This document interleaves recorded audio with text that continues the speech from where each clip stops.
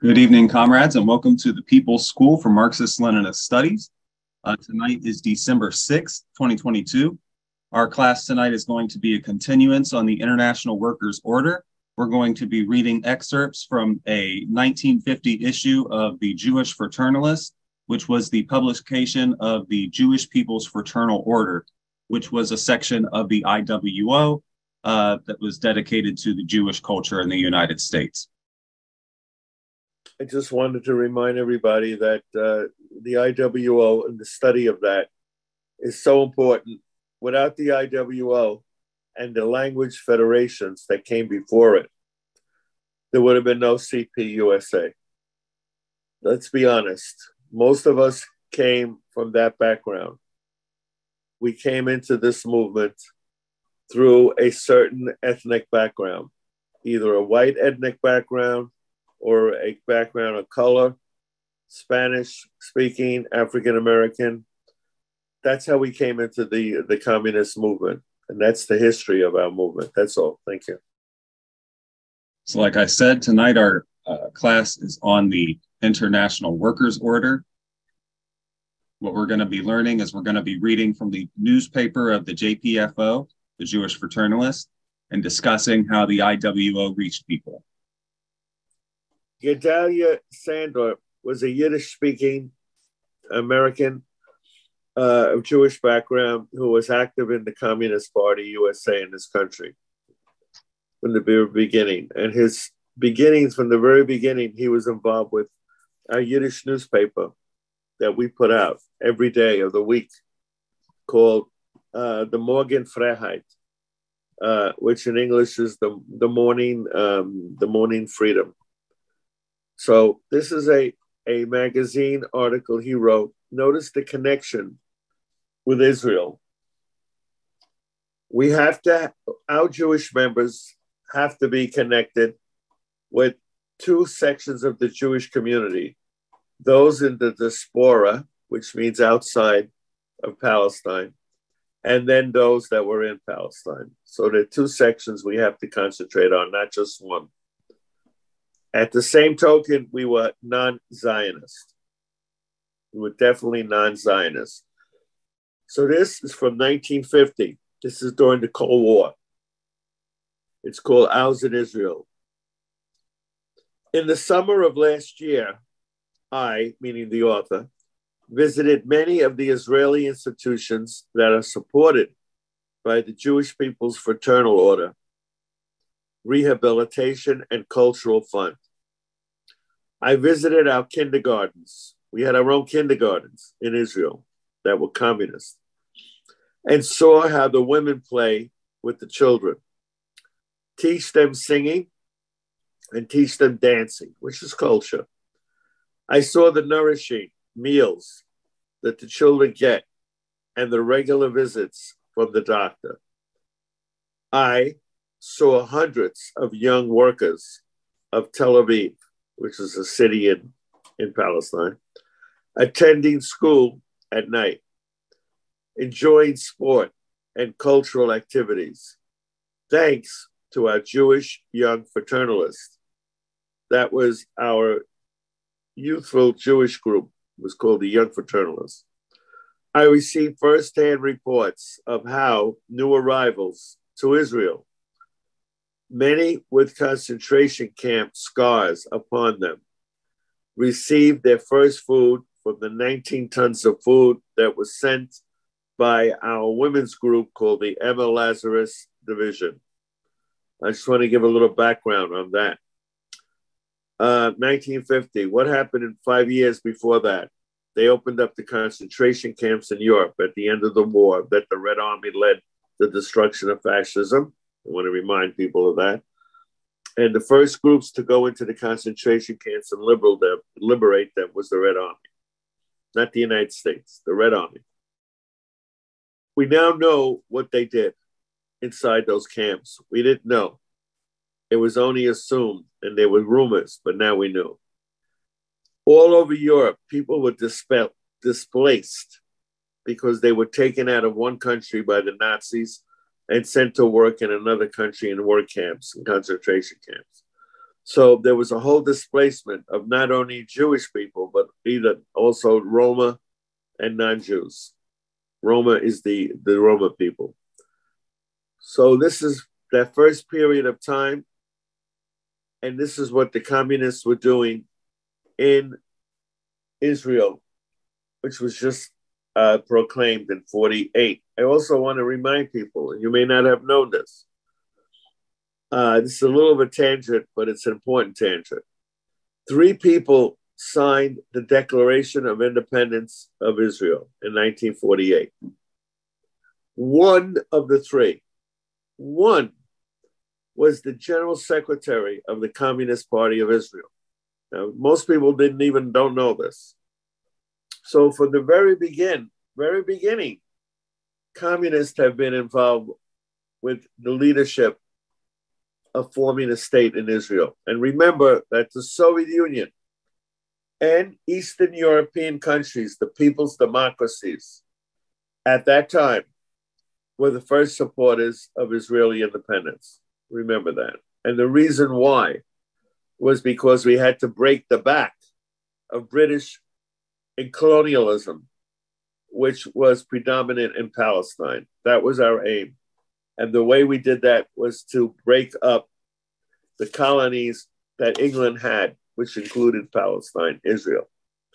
Okay. I saw the flowering of established kibbutzim. Let me tell you what the kibbutzim is. The kibbutzim were like collective farms. Okay? They were set up. We had different political parties have different kibbutzim. The communists we had our own kibbutzim. So from the very beginning, we were involved with the kibbutzim movement and the beginnings of a new collective settlements. I was overjoyed to learn that a group called the Association for People's Culture of pioneers who live in tents, they lived in tents against the day when their hands will build permanent housing. Perhaps our most vital contribution to the welfare of the people of Israel is our support for this Association for People's Culture. Notice the name. Doesn't talk about Jewish, Association for People's Culture. Now, this is very important because the New Left and the left of that, the current Communist Party leadership, their attitude, and if you heard it, Israel is a colonialist state, and it's negative. That is not the view of communists at that time. And it is not our view today. So I want to separate us from the New Left, from the radical left analysis of Palestine. This organization, the Association for People's Culture, was founded in the stormy days of the war against fascism, towards the end of 1942. Its members felt the need to study and to promote progressive culture, to develop fraternal, you know what that word means, friendly bonds with Jewish cultural organizations in other countries, to reach out to the democratic allies all over the world. They went without bread in order to pay for the rent for their association center. They made furniture. They built a stage for culture. They painted the walls. They started a collection of Yiddish and Hebrew books. They're totally different, by the way, Hebrew and Yiddish. Exhibited the paintings of progressive artists.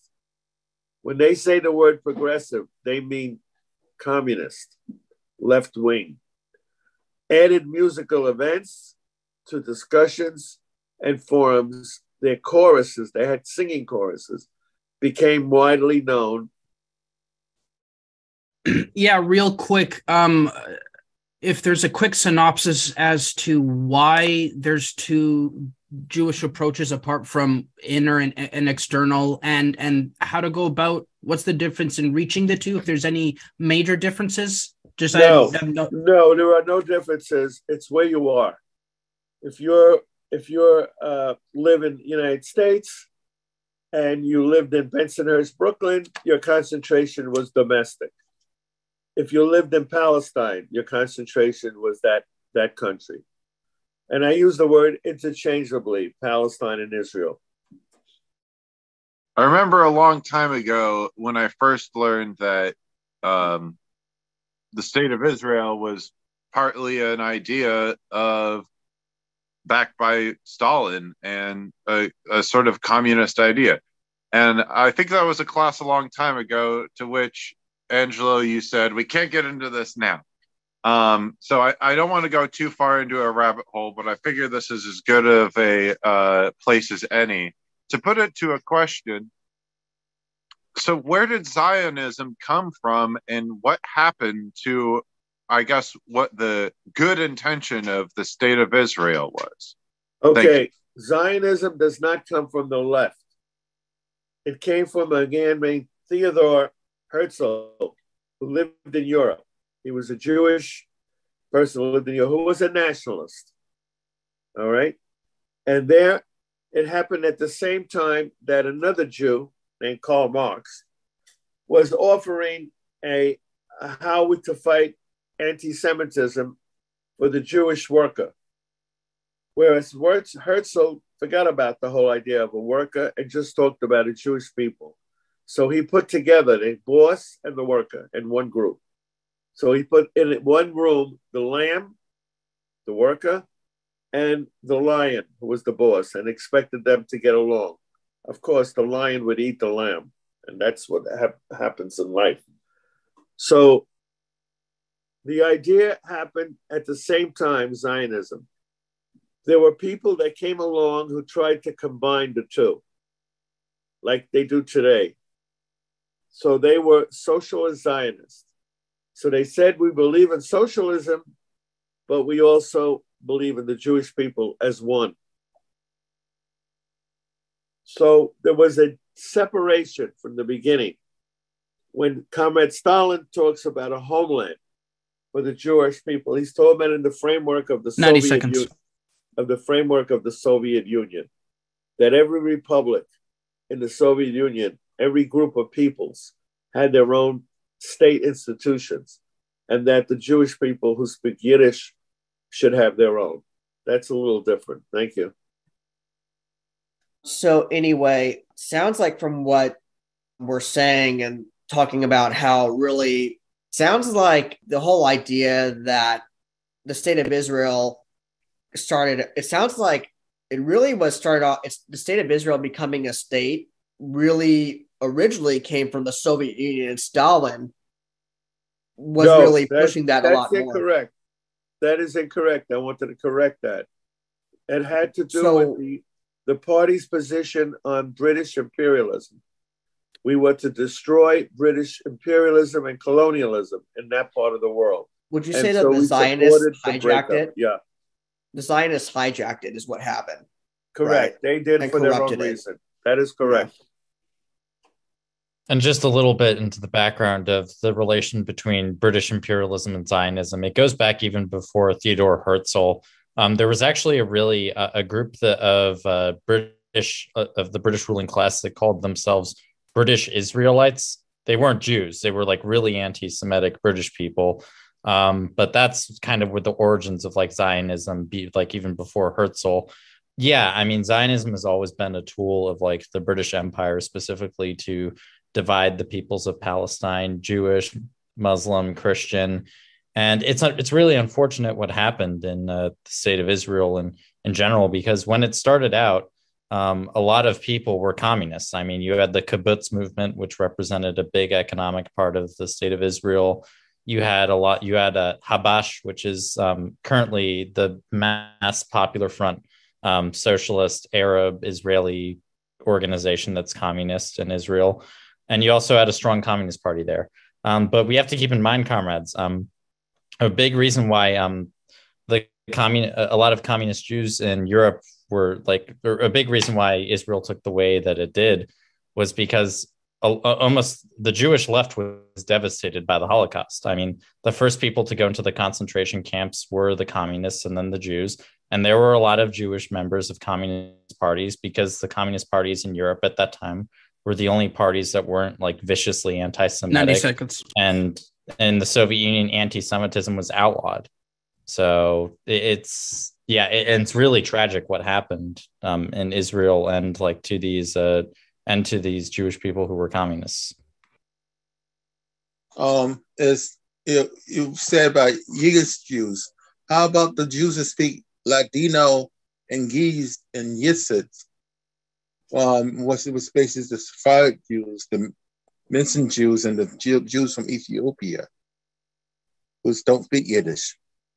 Yeah, the whole thing was based, the majority of the people in the Jewish community came from Europe at that time. And the majority of them spoke Yiddish as their mother, they call it the mother tongue. In English, it's called the mother tongue. They spoke French. They lived in France. They spoke French. In Germany, they spoke German. In the Netherlands, they spoke Dutch. But their primary language of all the Jews in the world came from Europe, and that was Yiddish. That's all. It doesn't mean that others are neglected. That's all. Now, remember, this article that was written in 1950 was written, we're using this article as an example of the work that Jewish communists did in the movement, in the general movement that dealt with ethnic groups. That's why we're reading this. We just happen to be talking, if this article happens to be about the Middle East and Israel, but that's not what we're here for tonight. So I guess we'll just read one more section of it and then go on to why we're here tonight. The women. There was a women's organization. Everything communists do are with organizations, not as individuals. Was called the Irgun, I'm going to call it what it is in our language, Progressive Women's Organization. They set up kindergartens for the children of the refugee. Remember, that's the world we're living in at the time, the refugee. And soldiers during Israel's war for independence. It continued and added to the kindergartens that happened after 1945, after the war, with the Jewish People's Fraternal Order help, and does a fine job of caring for the children of low-paid workers, not the wealthy, and of helpless immigrants. It also campaigns against all forms of chauvinism. This is a communist understanding, all forms of chauvinism and all forms of superiority. It seeks reforms in the religious civil laws to give women full equality in all family matters. It insists that women receive equal pay for equal work. It is especially active in the campaign for free education. In the interest of Jewish-Arab unity, the Progressive Women's Organization maintains close contact with the Democratic Arab Women's of Nazareth. Now, I just want to mention this. Let's get into it. It's important to understand this. This women's organization was a member of the Women's International Democratic Federation. You all should know that. Next thing, the youth. The youth section of this Jewish organization set itself the task of organizing educationals, and that's very important, sports and cultural activities for the young people in the cities who, as a role, work too hard and earn too little to go to school or to pay for any kind of entertainment. So we had our own ways of creating cultural entertainment formations, and especially our dance groups and choruses. That's big in the communist left, by the way. In the summer of 48, the organization that we're talking about founded a weekly newspaper in Yiddish called Frei Israel, Free Israel, to stand guard vigilantly over the democracy because it is the only road to true national freedom.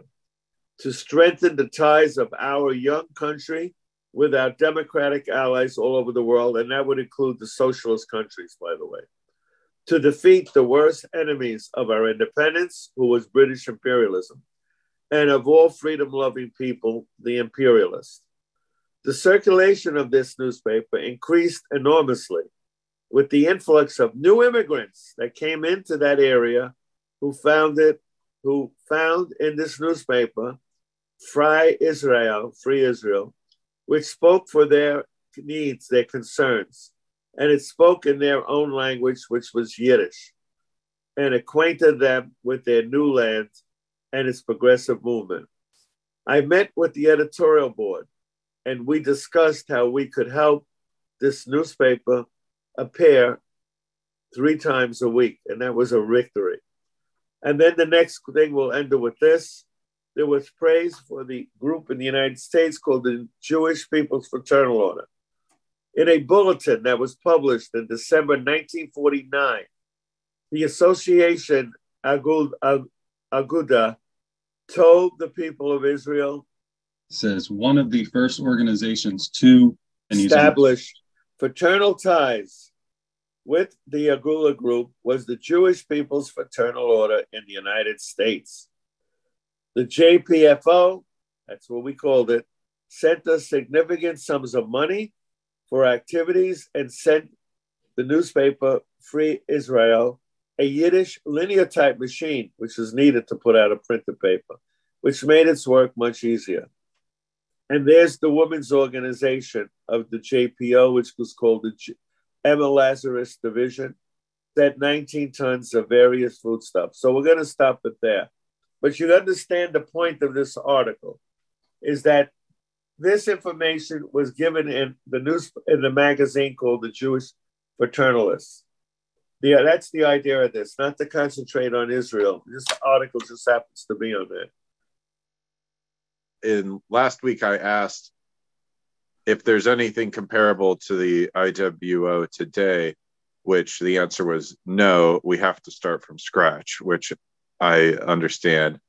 So the first short question is, so therefore, and not to get too much into like tactics, but do we just grow our mass orgs to try and build up something similar to the IWO? And the second question is, if none of this exists here in America, does anything similar to it exist anywhere internationally that we could learn? Yeah, the answer to that is that world of the ethnic work by the communists has been allowed to wither away. I use that word, allowed to wither away. The idea being is that we're no longer immigrants. We're no longer from this group. Now we're part of a new idea. In the Soviet Union, it was called the New Soviet Man. But in the United States, it was this idea we're all Americans. We all come from a melting pot, but we don't longer have any feet in that melting pot. And that was incorrect. And that was pushed when I was in the party. I remember being in a room with Comrade Gus Hall discussing that, exactly what we're talking about. And that was the answer I was given. Just on the Palestine issue, if we ever revisit the Soviet anti-Zionist commission, there was a Jewish commission led by David Dragunsky, the Soviet Jewish general. They had the Soviet Union, I guess we could say, definitely maintained the racial or minority group organizations because there was a communist Jewish Soviet organization.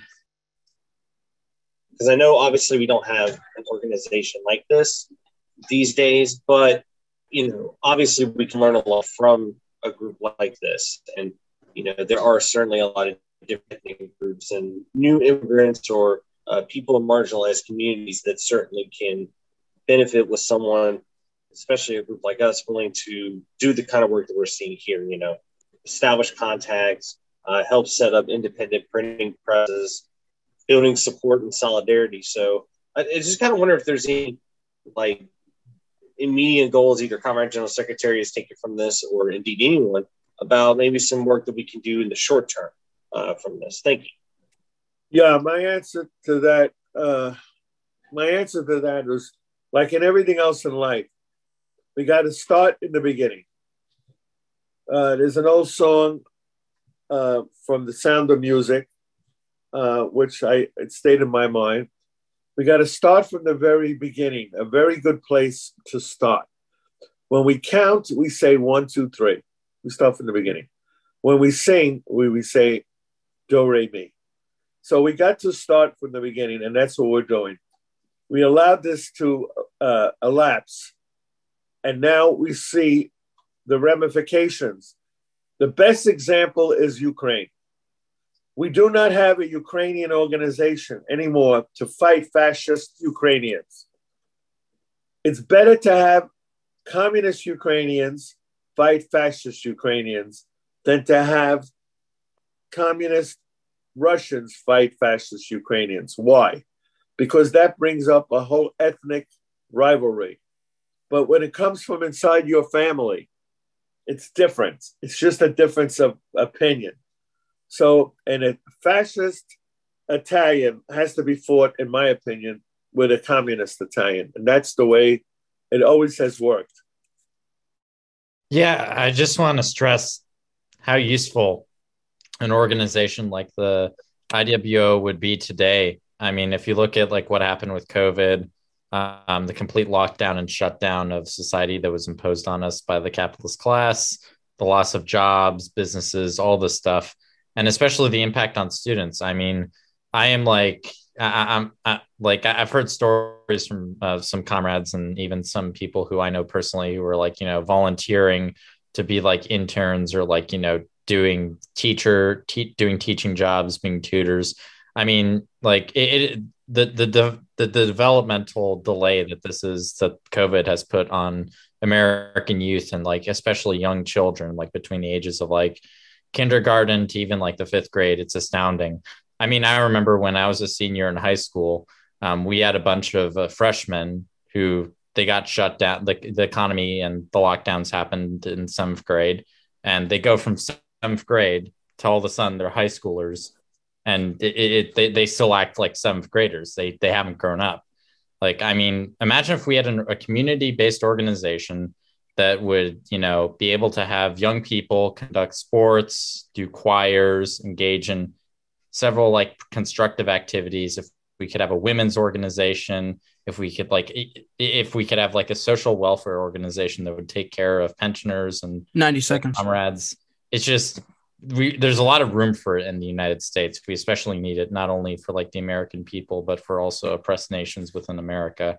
It's definitely something we need to explore and revive. I'd like to add to that one sentence. The world is composed of different countries around the globe. They all have their own culture. They're all part of an ethnic fabric that brings together humanity into one piece of cloth. We need to be involved with every single one of them. Imagine the attacks on People's China from a group like Guolin, which supposedly is a cultural formation. We need to have our own cultural formation in the Chinese community in this country that's led by communists. That's what we need. We need to do the same thing with the Ukraine, the same thing to fight fascism in Italy today with Mussolini's relatives that are in power. It's best that it comes from inside your family. Who is better to criticize problems of your family but people in your family? When it comes from outside your family, you become antagonistic. You think they're attacking your family. But if it comes from an inside the family criticism, it's looked at differently. And that's the way we have to look at it. Yeah, I just like to say that, if you're not reaching out to these communities, the right wing is. The capitalists are. I mean, think about the Boy Scouts of America and the Girl Scouts of America. All these different, they get involved within the local communities. They're getting the youth. They're bringing their youth to summer camps where they teach them their values. Right. Right. Those are lost opportunities for us. And anytime anyone criticizes Israel for anything, what's the first thing that they accuse you of? Anti-Semitism. Exactly. Being anti-Semitic, right? So who else do you have to bring in then but Jewish communists to come and criticize? And even then, they'll probably still say you're anti-Semitic, but at least then that argument won't hold as much water, right? Thank you. If we don't reach out to these communities, they will, and then they will turn against us and they won't be there for us. Yeah, real quick, and this is one of those kind of reality check things, especially now as it's, especially in Canada, it's clear that these organizations don't exist anymore.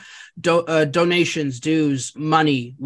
I assume how it generally works is the Communist Party has this pool of money, and then they can start Department A, Department B. So it sounds corporate, but what will really help is money. Thank you. The point is the subject matter is not Israel. It is not Palestine. It's the United States. It's New York City. Stuyvesant Town was built after World War II. It was to give housing to low-income people. In fact, Ethel and Julius Rosenberg for a while lived in Stuyvesant Town. You should know that. But the point is, notice what it says for whites only. So it's bringing in the whole idea of racism. And that's all you really need to know about this particular article, in my opinion, that Jewish communists talk about racism, number one. That's all. So this is by Max Taber. It says, on any sunny day, the playgrounds and sidewalks of Stuyvesant Town teem with children. Search among the thousands of little faces until you find Harding Hendricks. You will know him the moment you set eyes on him. He is the only Black child living and playing in Stuyvesant Town, the town built by the metropolitan life and subsidized by the city of New York, in quotes, for whites only. How does it feel to be the Hendrickses, one Black family among 8,600 white families? How do they stand up to the knowledge that the most powerful landlord in the world is moving to relentlessly oust them? Their little boy, he is 5 years old, seems to take his new world for granted. The only special emotion he seems to inspire in his playmates is envy for his handsome tricycle. Harding Sr., 27, a warehouse worker who studies commercial art in his spare time, and Raphael, 23, his attractive wife, say that it is perfectly natural for us to be living here. The Hendrickses seem quietly cheerful about their future in Stuyvesant Town, even though there is plenty of cause for anxiety. The Metropolitan Life Insurance Company has a policy it does not list, Jim Crow. We all know what the Jim Crow policy is. As a huge landlord and investor in the South, it draws super profits from its Jim Crow policy. And understandably, the company is eager to sell this policy to every city in the North. For 3 years, New Yorkers have increasingly stormed at the bigotry and prejudice presented by the Jim Crow walls of the Stuyvesant Town. Committees, petitions, mass meetings, and city council resolutions have denounced the drawing of a color line around 24 square blocks in the heart of Manhattan. Within the project itself, tenants trained to believe in equality of opportunity have felt and said that Stuyvesant Town gives democracy the lie in tons of stone and steel. Every tenants poll showed that the great majority favored the admission of Black families. Then, a simple human act made a chink in the wall, and the first Black family, the Hendrickses, moved in. Last summer, on a Hudson River boat, Raphael Hendricks told Jessie Kessler, an organizer in her husband's union, Local 65, about the broken ceilings and rotten walls of the Harlem apartment. She told him how the landlords who had vacancies refused to rent them when they saw her color. Jessie, whose union was practiced the principle that Black and white can work and live side by side, warmly urged her to move into his apartment in Stuyvesant Town. My family will be away for the summer, he said. Just move in. The Hendrickses talked it over. Until 4 years ago, they had lived in the deep South. They had seen Jim Crow at its worst, had no illusions about metropolitan life since its monopoly is all over the South. They knew if they accepted the Kessler offer, they would be walking into a metropolitan principality where even the police are on the payroll of the insurance company.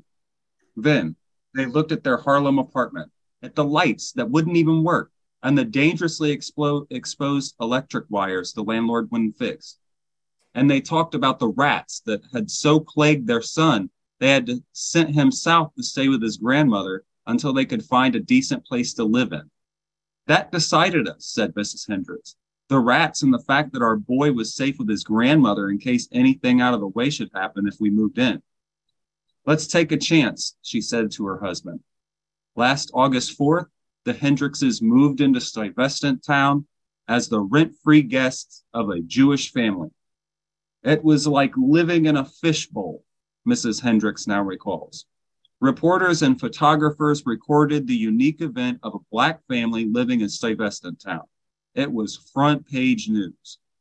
It was also open house for democracy, and many dropped in to wish the Hendrickses welcome. A next-door neighbor, Francis Smith, exclaimed, "This is swell, this is swell. It gives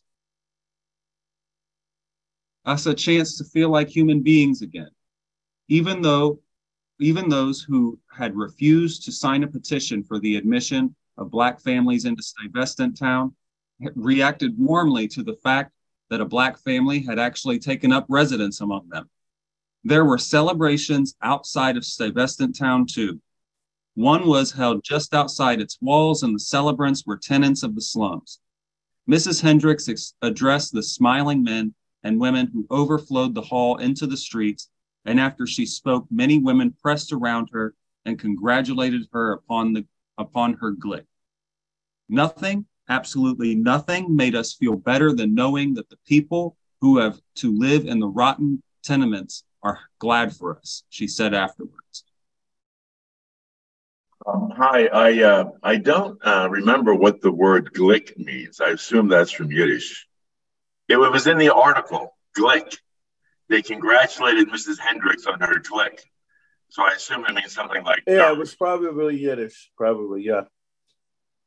The point is, I'd like to mention, the article is in a Jewish magazine. That's the point. In a Jewish magazine, we just don't talk about Jewish issues. We talk about issues that involves other groups. It's not chauvinist. So other groups were racism that were perpetuated by the system. And the pronunciation of the name of the town, I want to mention to everybody, is Stuyvesant. We even have a high school in New York called Stuyvesant High School. It was named after one of the leaders of colonial New York way back in history. That's all. Thank you. I thought that it was a really amazing piece of solidarity that a Jewish family would reach out and help out, just another family that was in need and directly challenge, Jim Crow laws, because obviously as a Jewish family, they themselves have experienced it. But I think the most unbelievable part was that a working class family has 2 houses that they can afford in New York City that they can just give out to someone else over the summer. So I think that's pretty unbelievable. Thank you. That's how bad things have gotten, actually. Yes, thank you. So, again, a lot of comrades have mentioned this point already, but I think it's very important that we work hard in our publications to build solidarity across different regions. Again, it's one of many ways that the ruling classes work to divide us, getting us to think of each other's, different groups. We come from this group and we come from that group. And Comrade Angela was mentioning earlier, we don't really think of ourselves belonging to ethnic communities as much anymore in the U.S. And that is a good thing in a sense that, we don't have as much discrimination against the different or as many of the old immigrant groups as there were. But we still see obviously new groups being persecuted today. So it's important when we're doing our work that we work hard to build that solidarity, and if, I'm writing a newspaper in the South, that doesn't mean that I can't talk about what's going on in other parts of the country or indeed internationally, because the whole point we're trying to build in the working class is, we're all the same because we're united by our exploitation. People that live in our own country are very different because they're the exploiters. And that's a very difficult thing for a lot of people to understand, but this article is a great example of how to do that. So thank you. Thank you, comrade. And I also want to say that when I was compiling this class and going through the Jewish fraternalist, and since we're definitely not going to be able to get all the way through this article, basically it started out with this article just describing the Hendrixes moving into Stuyvesant Town and how they were treated. And then later on, there's another article after that that basically says, how can Jewish white working class people help the Black community and work with them in the class struggle?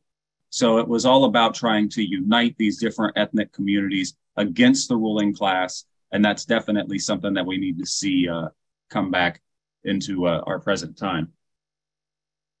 Okay, very interesting. From what I've observed and trying to absorb for this class, bottom line is whether you're Jewish, person of color, white, we're all human beings, period. We all want to be treated like human beings. And I think maybe that's part of the message, correct me if I'm wrong, Angelo, is that we're trying to base here is that we're all part of the human race. We all have our needs that have to be met on a daily basis, such as housing, food, equality, jobs, security, etc. So I'm feeling that the whole synopsis of what we're learning tonight about these organizations is the fact is that if we don't take care of each other, who will? Yeah, and I want to add to that, the class component is important because the Zionists, for example, say we're all together. The Jewish boss who lives in a castle and the Jewish worker who lives in a unheated flat. And that's not, and because we're all human beings, we don't say exactly that. What we do say, what brings us together is our class. And the vast majority of people in any society are wage earners, are working class. The vast majority, like 92, 98%. And therefore, we're trying to bring back together and using stories like this, that all the workers have much more in common. And you're correct, we need to help our Black workers and we need to help our Arab workers and et cetera, that kind of thing. Thank you. Hi, I just want to say, I don't think there's any problem with people having ethnic groups, especially in the cities. It's characteristic that the cities have different ethnic groups in them. And so it teaches us that we can organize ethnic groups, and the group that Jake is organizing is along those lines. So I think that's a good idea. Thank you. So the next part is from the Emma Lazarus division. So this is on women in the JPFO. So I can go ahead and read this. It's with the chapters. Toms River, New Jersey is a small community without big city agitation. Yet world events are so dynamic, communities are stirred to action no matter the size. Just think, over 100 guests appeared there to celebrate the centenary of Emma Lazarus with June Gordon as speaker. The Jersey Observer described in detail a Chanukah party, we know that that's Hanukkah, for children held by our Jersey City chapter. The absent guest of honor was an adopted war orphan living in our home in Andressy, France. Our Jersey friends seem very modest when it comes to a write-up.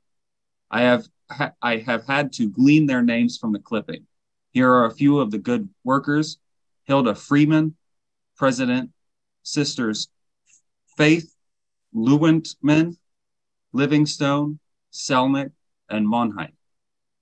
The Bensonhurst chapter has one pet responsibility which they carry through with unbelievable warmth and loyalty. Since their adoption of a son in our home in France, there has been a steady stream of gifts and letters across the Atlantic.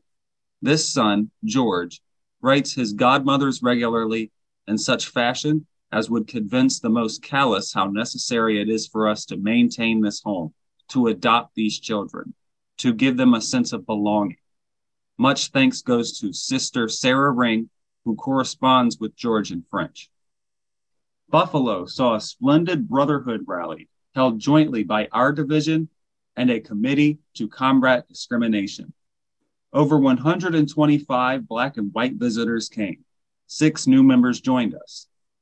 The Bronx district has just completed a very fine leadership training class.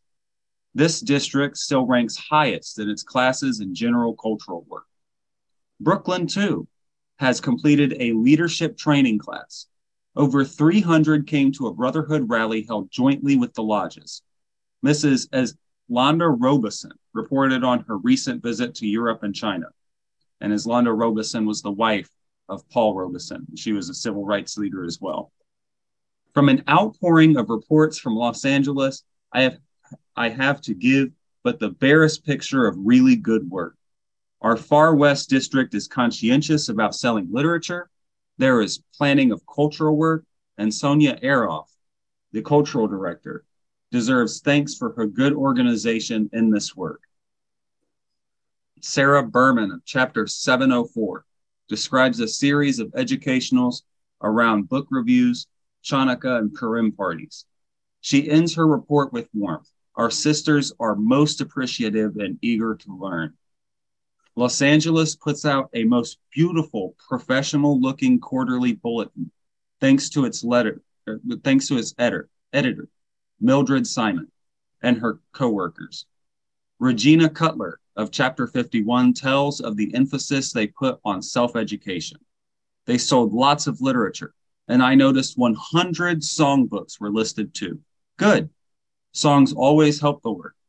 We worked on legislative issues, standing with tables near markets, collecting signatures against anti-Semitism, racial discrimination, child care centers. They have worked out a fine system of cooperating with the shul teacher in various ways. Gertrude Freeland of the Chapter 7 makes an important point in the broad variety of subjects they take for their educationals. They have a library for their members. Frida King of 251 writes, I am happy to report that we have carried out a fine cultural program touching on many current events. They encourage sisters to conduct their own educationals. Rose Lipton's report of Chapter 250 lists 20 lectures during 1949, not counting a number of discussions led by sisters themselves. And on the right there, we have something that was included with this article. It was that May 20th was their 20th anniversary celebration at Madison Square Garden in New York City. Yeah, I'd like to speak on this, comrade, if we can. Go ahead. Thank you for doing this, because this is an excellent model of what a mass organization is supposed to be doing. This should be followed by MPD. This should be followed by RE. This should be followed by the American Veterans Union. This is the way it's done. It's very simple. They don't talk about hammers and sickles and red flags, but they're doing all the work of the party. And imagine, at Madison Square Garden, just one of our mass groups, the Jewish one, had their own anniversary celebration for 20 years. This is a perfect model. As you're reading this, I'm smiling and I'm saying that's the way to go. Thank you. Yeah, and I just want to say, too, that it's really good to actually reach out to the people and explain what's happening in these different groups. And you hear things about the Chanukah and Purim parties. You hear things about how they're helping out with literature and signatures on petitions. They're actually telling people we're out there doing things, and it invites people. It makes people want to go ahead and get involved with these groups because they see things happening. And that's definitely something that we need to carry out in our mass orgs. And this teacher or this history teaches us this. There's another part to this that's about the personality sketch of the Seagate chapter. Personality sketch of the Seagate chapter. There is a small, rounded stretch of beach and community at the very outer edge of Coney Island called Seagate. Right. This gate literally encloses a middle-class community. One soon becomes aware that here live people, Jewish in the main, who would be content to leave the rumbling world outside their privately policed wall. Yet the echoes of a rumbling, grumbling old world have penetrated this seemingly apathetic enclosure to pierce the conscience of a group of women whom we can now call our sisters.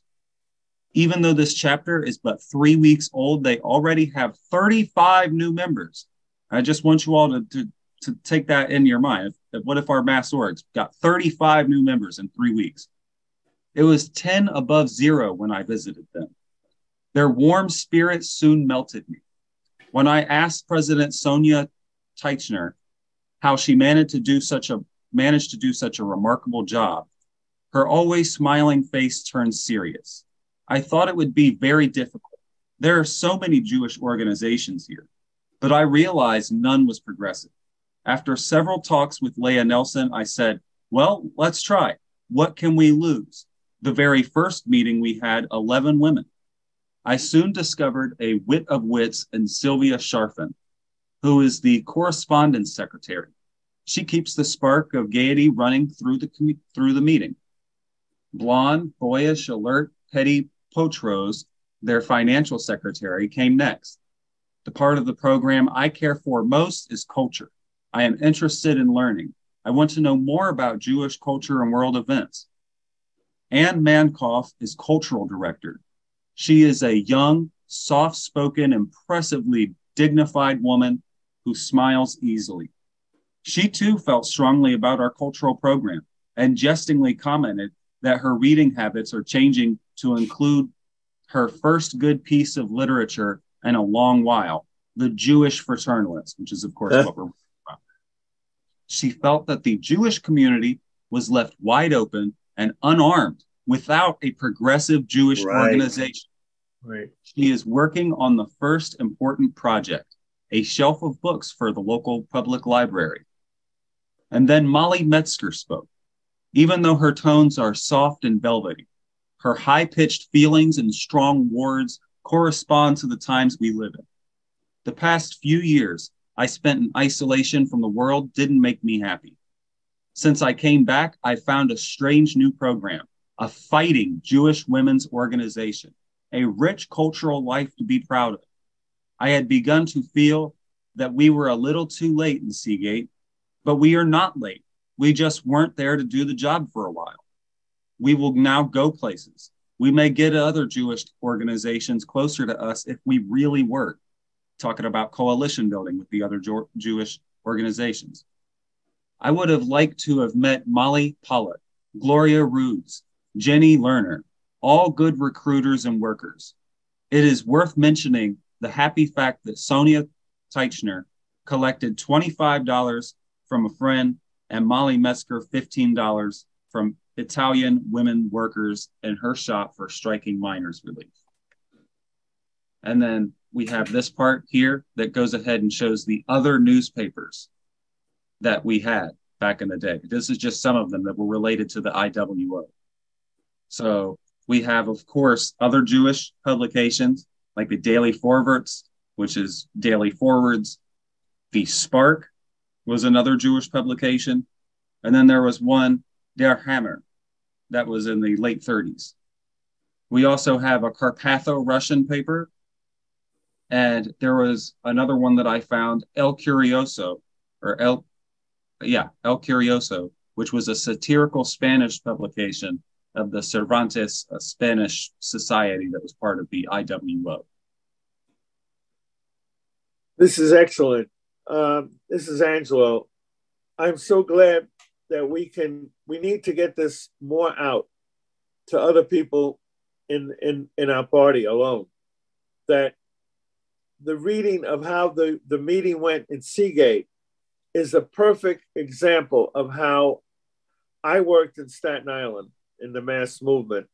We did the same thing in Staten Island that they did in Seagate.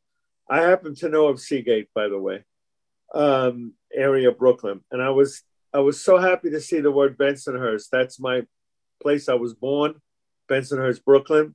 That's the area also that I met my first communist, my school teacher in second grade, Ethel Levine, a Jewish communist. So this article, when you read it, was really good for me personally. Thank you. My question is, what were the leadership training camps that were mentioned a few sections ago? And would it be beneficial to our party and our mass orgs if we conducted something like that?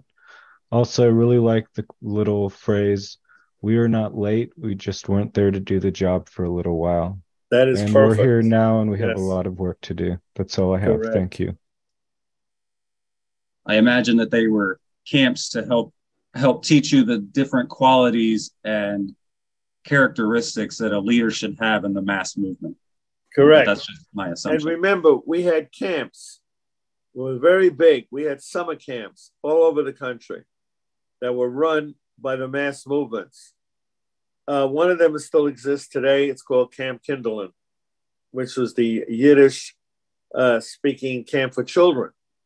But yeah, that's where we did it. We were comfortable. We sat by the lake, etc. Thank you. Yeah, I just think that the importance of cultural organizations is just about building bonds with communities. And so whenever we start to think about what it is that we want to do with our mass organizations, the only thing that we really have to kind of consider about how to build a program is thinking about what bonds us together. What activities do we like to do? And then just because someone might be a different race, a different culture, anything like that, we're still kind of bonded together by that. We like food, we like music, we like dancing, we like sports. And that's just all that it is. You're basically giving working class people a vacation into another culture, because we certainly don't have the money for world jet setting travel. And so that's the reason why I feel like that cultural organizations are incredibly important for working class people. Maybe it's me, maybe it's something, but if anybody has some guidance, everything works out culturally, right? We joke about beats and this and that. And as soon as you mention politics, then they're like, oh, you're Italian. But does anybody have some answers to this? Maybe I should need to be more subtle. No, I don't follow exactly what you're saying, but you notice in the writing of that Seagate, the person who wrote the article, who's a very good writer, by the way, they described the individual characteristics of each of the women. I thought that was really interesting, because you have to be a mensch. In Yiddish, the word mensch is a leader of men. In other words, a leader of people. A mensch is a person who knows how to be a chameleon, not ideologically, but socially. So you're around certain people, you act the way they understand. Other people, you act the way like a chameleon does. But that has been one of my, and I think people in this party and this class could agree to that. Many people have said that of me, that I'm able to get along with people on a personal level. And that's what is the key to bringing people to us. You have to be a good person. If you're a good person, you're a good asset to the party. I hope I answered some of the questions. Yeah, and I'd like to go ahead and respond to the comrade question. If the question is, how do you kind of weigh being political with being community oriented with doing the mass org stuff, I actually have an example of this. In Coos Bay, when I was working with Southern Oregon Coast Pride, it's a very liberal LGBT plus oriented local group. I came in and I actually came in for a political campaign to take off a fascist for mayor, but I still helped them organize Pride. I still helped them in their running of what was called a gender affirmation closet, which gave LGBT plus people all the different things that they might need, all the products. So I helped them run that kind of community stuff, and it was largely community oriented. And by a couple of months of me being involved with that, they knew my politics. They even knew that I was a member of the PCUSA. But because of how involved I was in the community and because of how they knew me as a person, they didn't care about that. Matter of fact, they'd ask me sometimes on political issues. They'd be like, "How do you feel about this?" I remember when they brought up that they were going to have an anarchist zine, if you know what a zine is, at their event. And they asked me, "How do you feel about this?" And I just read it, and it didn't, it wasn't preaching anarchism. It was just preaching different things for the LGBT plus community. And I said, "Okay, this is good." And they were able to go ahead and have that there. And we had a really good Pride event. And I even had MPD and RE there at that event. We built a good coalition with them. So as long as you're working with these people on kind of a human to human level, 90 seconds. You can have the politics with it and it not really disrupt your work. But you also need to be careful, because that was just my case. And not every organization is going to be friendly to you if they know that you're a communist. So you just have to kind of take it by a case-by-case basis as well. Yes, I want to follow of what you said, and also particularly what Comrade General Secretary was talking about. Remember, we're talking about the heyday of the Communist Party and of the ethnic groups. One of the reasons why the Communist Party was so successful is because of, as Angelo said, these ethnic groups. Many of these people came to America, and sometimes some of them even to the day they died never even spoke English. Some of the older people never spoke English, and it was the ethnic groups and the Jews who spoke Yiddish, the Ukrainians, and even the Germans and the Scandinavians, and they came and they helped these people. And the organizations such as the tenants organizations always had people that spoke the languages, that went out and these people spoke their language and almost made them feel like they were back home. And as many of them even gravitated towards the party and felt affinity towards the party. And the party always kept this ethnicity. You could be a proud communist and still be a proud 90 seconds. Hispanic communist. One of the things I just want to throw in, one of the great tacticians and theorists of communism was Stalin. And Stalin during World War II didn't ask the Soviet people to defend communism. He asked them to defend the motherland. That was the theme.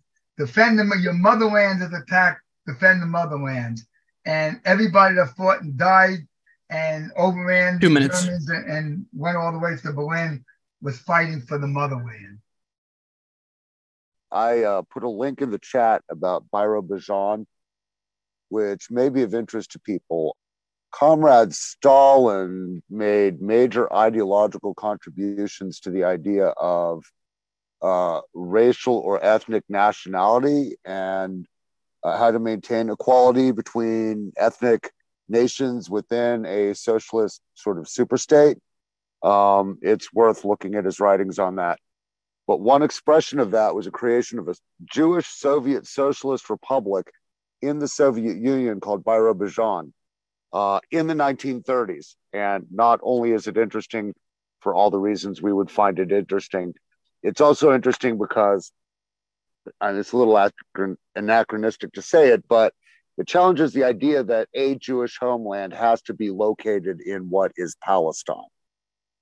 And that's why I said I didn't want to get us off track, but if you're interested in those kinds of things and where the communists were prior to and during the creation of Israel, you might take a look at Birobidzhan. I find most people have tended not to hear of it, not to have heard of it. That's it. Thank you, comrade. And that reminds me too, that was Birobidzhan and the Jewish Autonomous Republic was in last year's issue of the New Masses, which is our cultural publication for the PCUSA. And we actually are going to have a couple of articles in there this year that talk about culture again. One of them is actually the multicultural ness of the Soviet Union at its beginning. You know, all these different cultures that were included: Russians, Uzbeks, Ukrainians, Kyrgyz, Azerbaijanis, all the way down the list. And so, you know, Comrade Lenin and Stalin made really good contributions to those cultural communities. I want to show you the Ukrainian paper that we put out in the party. Look at the ad. This is from 1993. Can you see the ad? Arrow Park. That's where we're having our Congress, where we had our first Congress. I wanted you to see that. This is what we did. Can you see the term? We had bazaars to raise money for the mass organizations, Ukrainian goods, artware and things like that. So that's what we did. But I wanted you to see Arrow Park. The next meeting of the Ukrainian Women's and Men's Educational Society of the Ukrainian American League. This is what we had. And we allowed that to die. I happen to know that for a fact because I was involved. And one woman, an old woman who put out our Russian newspaper in the Russian language, named Ruski Golos, Russian word.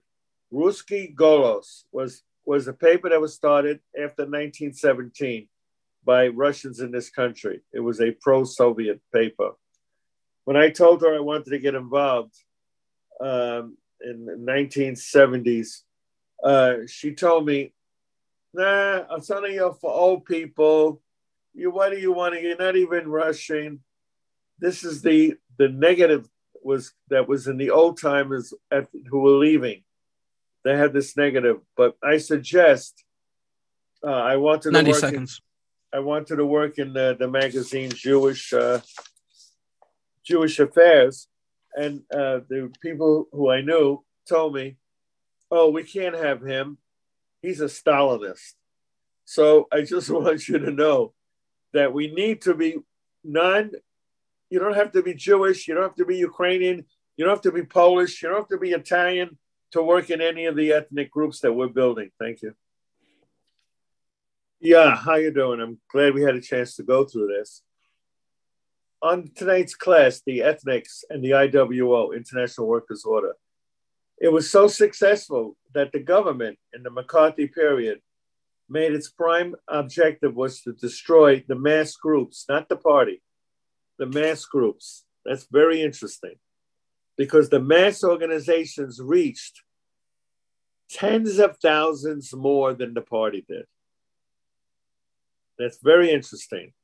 And that's why the organization, the government was out to decapitate and to cut the head off all of our mass organizations. Once they cut the head off, they felt the organization would wither and die like a snake. Okay, why? If you cut the head off a snake, it dies. And that's what they felt. So the IWO and the idea of mass organizations in the ethnic community needs to be revisited and rebuilt. We're doing it in the Jewish Commission. We need to do it in all the other groups. All you need is 3 people to begin a mass organization in a group. We need one among other groups in the party. We need one in the Italian community, for a total example. I need to work with 2 other people that are willing to give me some of their time so we can rebuild an Italian formation, an Italian-American formation that would be in the Italian language and the English language. And we can put out our positions on what's going on in Italy and in this country. The issue of the mafia, the issue of the racism in the Italian-American community is very strong. And we have to fight that. And the best way to do it is with a mass group in the Italian-American community. And that's all I wanted to say. Thank you very much.